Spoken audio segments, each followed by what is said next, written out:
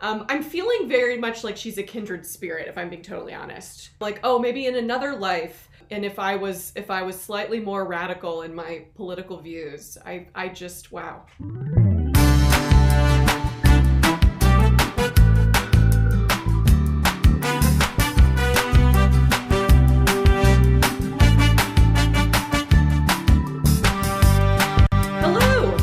Back to Anti-Social Studies special episode, Emily Learns About Emma Goldman Part 2. We're here with Rudy Ramirez. Welcome. Oh my gosh, I can't wait. I want to know, so Emma Goldman is working in her ice cream shop with her two lovers that are cousins. She has sort of moved away from the kind of radical anarchist like movement that was trying to kind of control her as a speaker, and now she's trying to like do her own thing. And when we left, they were plotting to assassinate a like robber baron captain of industry. Yes. Oh my gosh. What happens now? Okay, so Carnegie Steel, of course, sure, is doing its thing in the late 19th century, and so in 1892 you have the Homestead strike. Yes. And, you know, you have, like, the conflict between, like, the Pinkertons and the strikers. I just realized I now know who Frick is. Okay, I'm sorry. Yeah. I just realized, I'm like, oh, right, okay. So can I tell you who I think he is, and you can tell me if I'm wrong? Hit it. Okay, so okay, now I'm nervous. So in the Homestead strike, Carnegie's men were striking at the steel plant, and then Carnegie's people, and my understanding is Frick is, like, his guy. Yeah. So Frick is really the one like running this. If I am understanding this right, Carnegie might even be like in Scotland. So Frick is really the guy running the day to day. And so he hires Pinkerton agents, which are, I guess, like hired kind of police. Yeah. Sort of. And detectives. Yeah, they're kind of, and they were strike breakers for the most part. Right. To come in and break the strike, and there's actually like a battle, right? Like the workers actually surround the plant, and there's a battle between these like strike breakers hired by Frick and the striking workers. And I can't remember what the result of that was in terms of like deaths. Like, I mean, there were deaths on both sides, okay, from what I remember. But like, so in terms of how it turns out, this is where Emma and Sasha come in. Okay. Right? They, at the time, they thought to themselves, like, all right, so we're trying to instigate a revolution. Maybe the way to do that is by killing Henry Clay Frick, who has instigated so much of this violence, all right? Is this during the Homestead strike, or this is... This is after the battle, okay, after the violence happened, all right? And it's so... And like, so the nation has started to turn against Frick and turn against like Carnegie Steel at the moment. So they're like, well, take advantage of this. We'll go there. And so Sasha goes there. Emma, in the meantime, she's like, she has to raise money for him. And so she very famously decides, like, for one night, she's like, all right.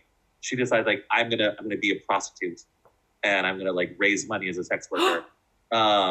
And she goes out there that night, and this guy picks her up, and he's just like, "You're not a sex worker. You should maybe not do this." And so that was her one horribly failed attempt at trying to. Oh, so she doesn't even go through with it? Like, there's a guy that's just like, "Oh, don't know." Yeah, like the guy's like, "No," like I could tell. Who is this guy? I want to know him. I don't know. Like, she never got his name. Good for him. Thanks, dude. And, right, and so Sasha gets into Henry Clay Frick's office, and he shoots, but he doesn't actually kill Frick. Oh. And he gets taken and arrested, but the assassination attempt totally backfires. Yeah. And suddenly everybody's like more afraid of the anarchists and protesters than they are of Frick and the capitalists. Right. So this is a complete disaster. Yeah, and it kind of seems like it goes along with, in this narrative in our U.S. history is that there are kind of state-sanctioned forms of violence, right? Like that, and it's like, no one would say violence is good, but then there are types of violence that we just think like, well, that's just the way the world works. Sometimes police have to use violence, which is true, I guess. And sometimes they have to blah, blah, blah. And it seems like if you're part of the establishment, there's violence that gets just sort of like, well, that's just the way the world is. But then when people use violence to try to end those systems, it's when they're from the outside, it's like, no, this is why we can't have nice things, right? Yeah, exactly. This event and its aftermath really changed Emma Goldman's take on, like, she never denounced violence entirely as a means for revolution, but she very much realized like that grand gestures of violence don't work. Yeah. And so, which comes in later on when McKinley gets involved. Oh no. And so Sasha is sent to prison for like 30 years. Ooh. But she keeps going in the movement. And she's not arrested for this, for her involvement in it. And then comes my favorite Emma Goldman speech of all time. Okay. Union Square, 1893. She says, why are we having this protest here when we should be having it on Fifth Avenue where all the wealthy people live? Mm. And she says, demonstrate before the palaces of the rich. Demand work. If they do not give you work, demand bread. If they do not give you bread, take bread. Ooh. Yeah. I love that for a few reasons. I love it because you can tell Emma Goldman is incredibly smart, and you can tell that she's learning from her experiences, right? Like she's learning of, okay, I'm first going to do what this guy tells me and just say, we need to totally ignore kind of the socialist labor movement and just go for full anarchy. And then she hears people saying, well, that's fine, but that's not going to help me. And so then she sort of changes her, like she's learning, right? I think some people today might say like she's a flip-flopper or whatever, but it's like she's clearly just evolving. And that speech is very pragmatic, right? It's like, ask for the thing that you really want, which is work. And that's a thing that then you can be a productive member of this society. But then backup plan, okay, fine. If you're not going to give me work, then just at least make sure I can live, right? And I think it's also important to contextualize like the turn of the century and how bad it was and how hard it was to live, like to exist and to survive. I think that that's something that it's hard for us to picture now because we're like post-progressive era, post-New Deal, these things that created sort of safety nets. And so she's part of the movement to create those things. So the late 1800s, right? If you've seen like Newsies, which I've seen a million times, or if you've anything like that, I mean, you are sometimes living on the streets and there's no protection for you. There's no guarantee that you should have food. There's no guarantee of, even if you are working, of what you should be paid. And if your arm gets chopped off in a machine, then you just lose your job. So I think it's really important too that like, it was dark. It was sort of medieval to some extent in the Gilded Age. And there was such inequality that like that speech is badass. And it's so badass. And like, it's so like, I mean, this was the time that it was like a 20% unemployment rate. Like, and so this is all these people who are starving. Yeah. So she gets arrested for inciting to riot. She says, as she's being arrested, she's basically telling the people, be just like, make sure that for the speech I was supposed to give tomorrow night, get a good speaker and get a woman. Like, just like, make sure it's a woman. God, I love her. Okay. And they get this woman named Voltairine de Clare. Emma says, like, she was more eloquent than I was. She's a better writer than I was. And she would have been a bigger speaker, except that she had chronic pain. So like, it's like you get this sort of like disability rights narrative also happening. Whoa. So Emma Goldman goes to jail. Mm-hmm. She's there for like a while. But she doesn't waste any time ever. And she winds up becoming the doctor in the jail. And she learns all these nursing skills. And so when she leaves, she becomes like a trained nurse, midwife, and massage therapist. What? Yeah. Yeah. Oh my gosh. She's a Renaissance woman. Yeah. Yeah. She's doing all these things. All right. She's out of jail. She's doing her thing. She's at this speech and this like guy comes up to her and he's acting very weird. All right. And he's like, do you have any books to recommend? And she's like, okay, these books, blah, blah, blah, blah. And this guy keeps coming around like the anarchist meetings and being just really weird. And so she starts thinking, is he like an agent provocateur or something? Yeah. Is he or a spy of some kind? So she goes to visit her sister Helena, who's like her best friend, and like they get to like hang out and she sees like the kids, like her nieces and nephews, so she goes doors.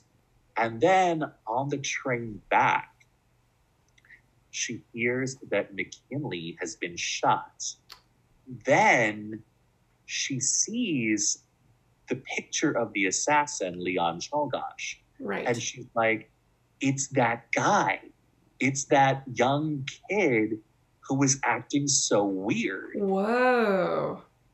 And then the story gets out that Leon Czolgosz, the assassin of William McKinley, says, I was inspired after hearing Emma Goldman speak. Oh, come on, dude. Don't throw other people under the bus. Like, right? And so she winds up like hiding out. At one point, like this happened, like at least she says it in her autobiography. The cops come and they like go to the place where she is, and she pretends to be the Swedish maid like of the house that she's living in, and is like, "Oh yes, Emma Goldman is not here. I do not know who that is." Like, why is there not a movie of her life? Like her movie, there are like scenes. I mean, it writes itself. It really does. It really does. Oh my gosh. And so just to be clear, like, even if she had inspired this guy, I mean, she still didn't commit a crime, right? Right. Okay. So that's the thing is that, so what happens is they like, eventually they figure out who she is. And she, I think, one was just like, she's like, I can't do this anymore. Like, it's me. I'm Emma Goldman.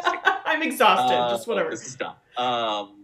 So she gets arrested and she gets detained, and Clarence freaking Darrow's like assistant goes to be like, Emma, we're willing to defend you in this situation. Clarence Darrow, whoa, yeah. There's like a lot of different people in this story I wasn't expecting. Clarence Darrow is going to become, or he maybe at that point already is like one of the most famous lawyers of the day. I know him. He becomes famous for arguing against William Jennings Bryan in the Scopes monkey trial. Right. Yeah. He sort of puts the Bible on the stand and is like, is this literal? And it's this really huge kind of moment in the history of like teaching evolution and that sort of thing. Okay. Yeah. Like Darrow, like, I mean, he was really famous for doing like a lot, like he was very like anti-death penalty. So he would take a lot of like really prominent lost cause cases. And they said, he'll take your case, but you have to denounce Leon Czolgosz. And she says, nah. She says, look, I am not here to judge what another person thinks is necessary for revolution. Whoa. And she says, I've learned in my life that this is not wise, but I don't know what he was thinking. She calls him a super sensitive, like Sasha was.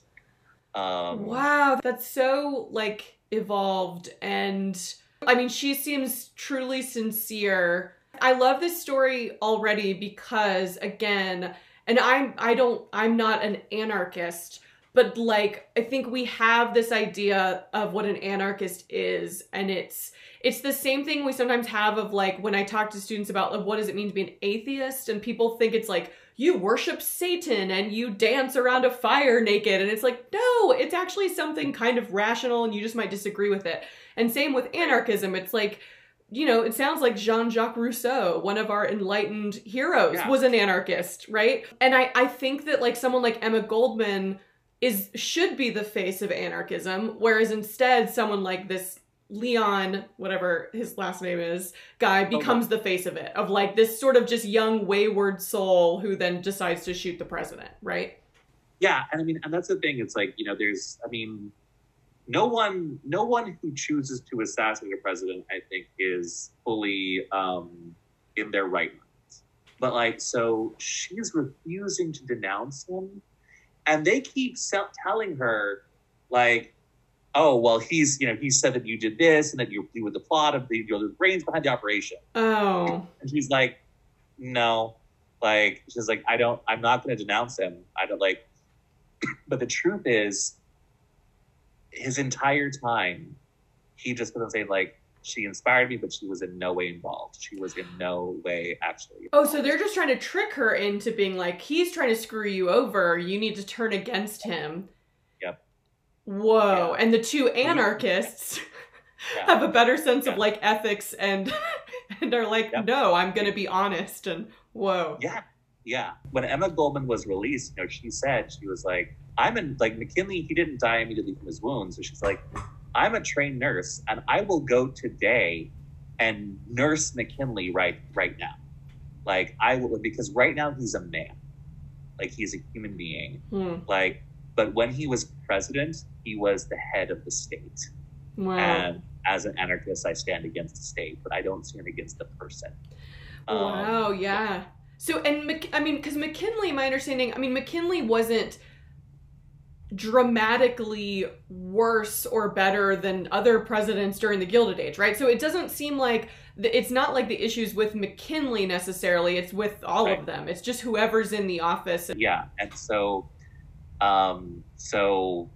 Chalgosh, goes to the chair, never once denouncing Emma Goldman, but, at that point, like, her notoriety just goes through the roof, which is, of course, at this point where she's just like, you know what? Why don't I start my own anarchist newsletter? I was just going to say, I was like, Emma Goldman today would have a podcast. She would have a podcast today. Because it sounds like she's like you're saying, she's very charming and people like to talk to her. They get inspired by her. Well, like, I think the reason why I really dwell on her reaction to Chalgosh is that she was this pure idealist. Yeah. And she never wavered in her ideals. She didn't always get it right, Yeah. And, like, there's definitely, like, a lot of things that I can talk about in terms of, especially, like, the thing that she never understood, and she even admitted to not understanding it, but I think that she really dropped the ball on, was race in America. Mm-hmm. To what extent was the anarchist movement? When I hear most of the names, they sound Eastern European. They sound like they're all coming from at least similar parts of the world. Is that true based on what you know? Like, is there an extent of, even if it's, obviously race plays a role, but even just feeling like they're not one of us for many other reasons too? I would say that there were a lot of German, a lot of Eastern European anarchists, but they weren't exclusive. See, and I think it's an important point too, that like, the race issue is a mistake that like so many progressive reformers made, in that, again, it's like what we've sort of been talking about do you go full throttle for purely what you think would be best, or do you go for what you think will like sell and what you think more people will accept? And what a lot of progressive reformers, they had to say, even like in the feminist movement too, in the suffrage movement, right? They had to say, well, if we include, now a lot of those women were just racist, right? But there's also this element of like, well, that would be too radical to also include Black women in our movement. That's going to turn away a lot of moderate white men who might otherwise be like, well, sure, I guess my white wife can vote, right? And so a lot of people do that, where there's so many layers to it. There's outright racism that's clear, but then there's also people working within the racist system and saying, well, I acknowledge this systemic racism is here, and so I don't want another race in my movement because it's going to hold my movement back, which is problematic too. So who knows why she did that, but it's like, yeah, it's a bummer. Now, knowing Emma as somebody who, so she started publishing Mother Earth, all right, which is the name of her anarchist journal. She hears about the trial of Oscar Wilde. Okay. And so Emma, in addition to being everything else, Emma was a theater critic. Oh my God. Just in her spare time. Yeah. So as she's writing, she's editing this magazine, she's like publishing like her writing by like other people in the movement, including other women in the movement, but she loves theater, and she also loved like Wilde's writing, and was so horrified when he was put on trial for gross indecency, you know, basically being like he was having affairs with men. Yeah. And he was sentenced to 3 years of hard labor. Oh. Yeah. Yeah. Which a few years ago it would have been a death sentence. Wow. Yeah, that's progressive. Wow. And Oscar Wilde, that's in the United States? Oscar Wilde is in the UK. Yeah. So he serves 3 years hard labor? Yeah, Oscar Wilde serves 3 years hard labor, and it really broke him. It was really, really tragic. So Emma decides, all right, like she is going to fight. She's going to publish articles in the U.S. Supporting Oscar Wilde and supporting gay rights in like 1906. Whoa. You know, a lot of anarchists were just like, Emma, like, people already think we're perverts. Right. People already think we're sinners. You can't publish an article in favor of, like, arguing in favor of rights for gay people, rights for homosexuals. And again, she's just like, do you not see anarchism on the label? Like, and do you not, like, also, I publish this, I do what I want. And so she did.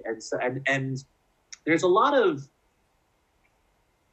question whether Emma Goldman herself was queer. She never talked about it in her memoir. And I feel like Emma's the kind of person who would just say it. Would. Yeah, that's what I was going to say. Yeah. Okay, so I'm assuming she publishes her articles in defense of Oscar Wilde. And also this is like around the time that we're getting close to the time when like Sasha Berkman gets released from jail. Oh, and this is her sort of like soulmate if she has one. Yeah. Okay. Yeah. So Sasha comes back into her life, but he is, I mean, you know, he was in jail for decades and is just, you know, very broken. They never continue their romantic relationship, but they continue their friendship and basically just like it's like an old married couple. They hang out together all the time. Yeah, because does she ever get remarried? For citizenship purposes. Oh. Like way later on. But that's after she gets deported to Russia right after the Russian Revolution. Ooh. Okay, wait. So is that where we're heading next? So she's so we started off, she's just like running her ice cream shop. I'm still obsessed with that fact. And then they try to assassinate Frick. It doesn't work, but Sasha ends up in prison. Then she's just kind of speaking. She's on the circuit. She supposedly inspires the assassination of McKinley. And so she is now notorious. And she's just like, screw it. If I'm notorious, I might as well argue for gay rights. Control was another big one. Yeah, so I was going to say, she's probably around with, like, a lot of people don't realize, like, Margaret Sanger is the one who founds Planned Parenthood in Brooklyn in, like, 1914 or something. I mean, they worked together. Oh, they did? Okay, I was going to say, I was like, they would be friends, I feel like. So, okay, so she's getting involved in she's really, like, translating her belief in basic human rights and anarchism to kind of almost all aspects of society except for the issue of race, which is unfortunate, but also is not unique to that time period. Okay. Right. And now we're waiting. Sasha's going to be released from prison. Sasha's released. And things are going to escalate, is what I'm sensing. Yeah, there's a little thing called World War I happened. I forgot about World War I. Okay. All right. So we're gonna pause there on this other cliffhanger. And then when we come back for our third installment, we're going to talk about the war. Spoiler alert. A war is not great for anarchists. Nope. Yeah. Having said that, it was pretty good for people doing down in Russia, now that when you think about it. That's true. That's true. Unless you're willing to really commit like they were in Russia. All right. Go for it. I can't wait. Okay. Yeah. To be continued.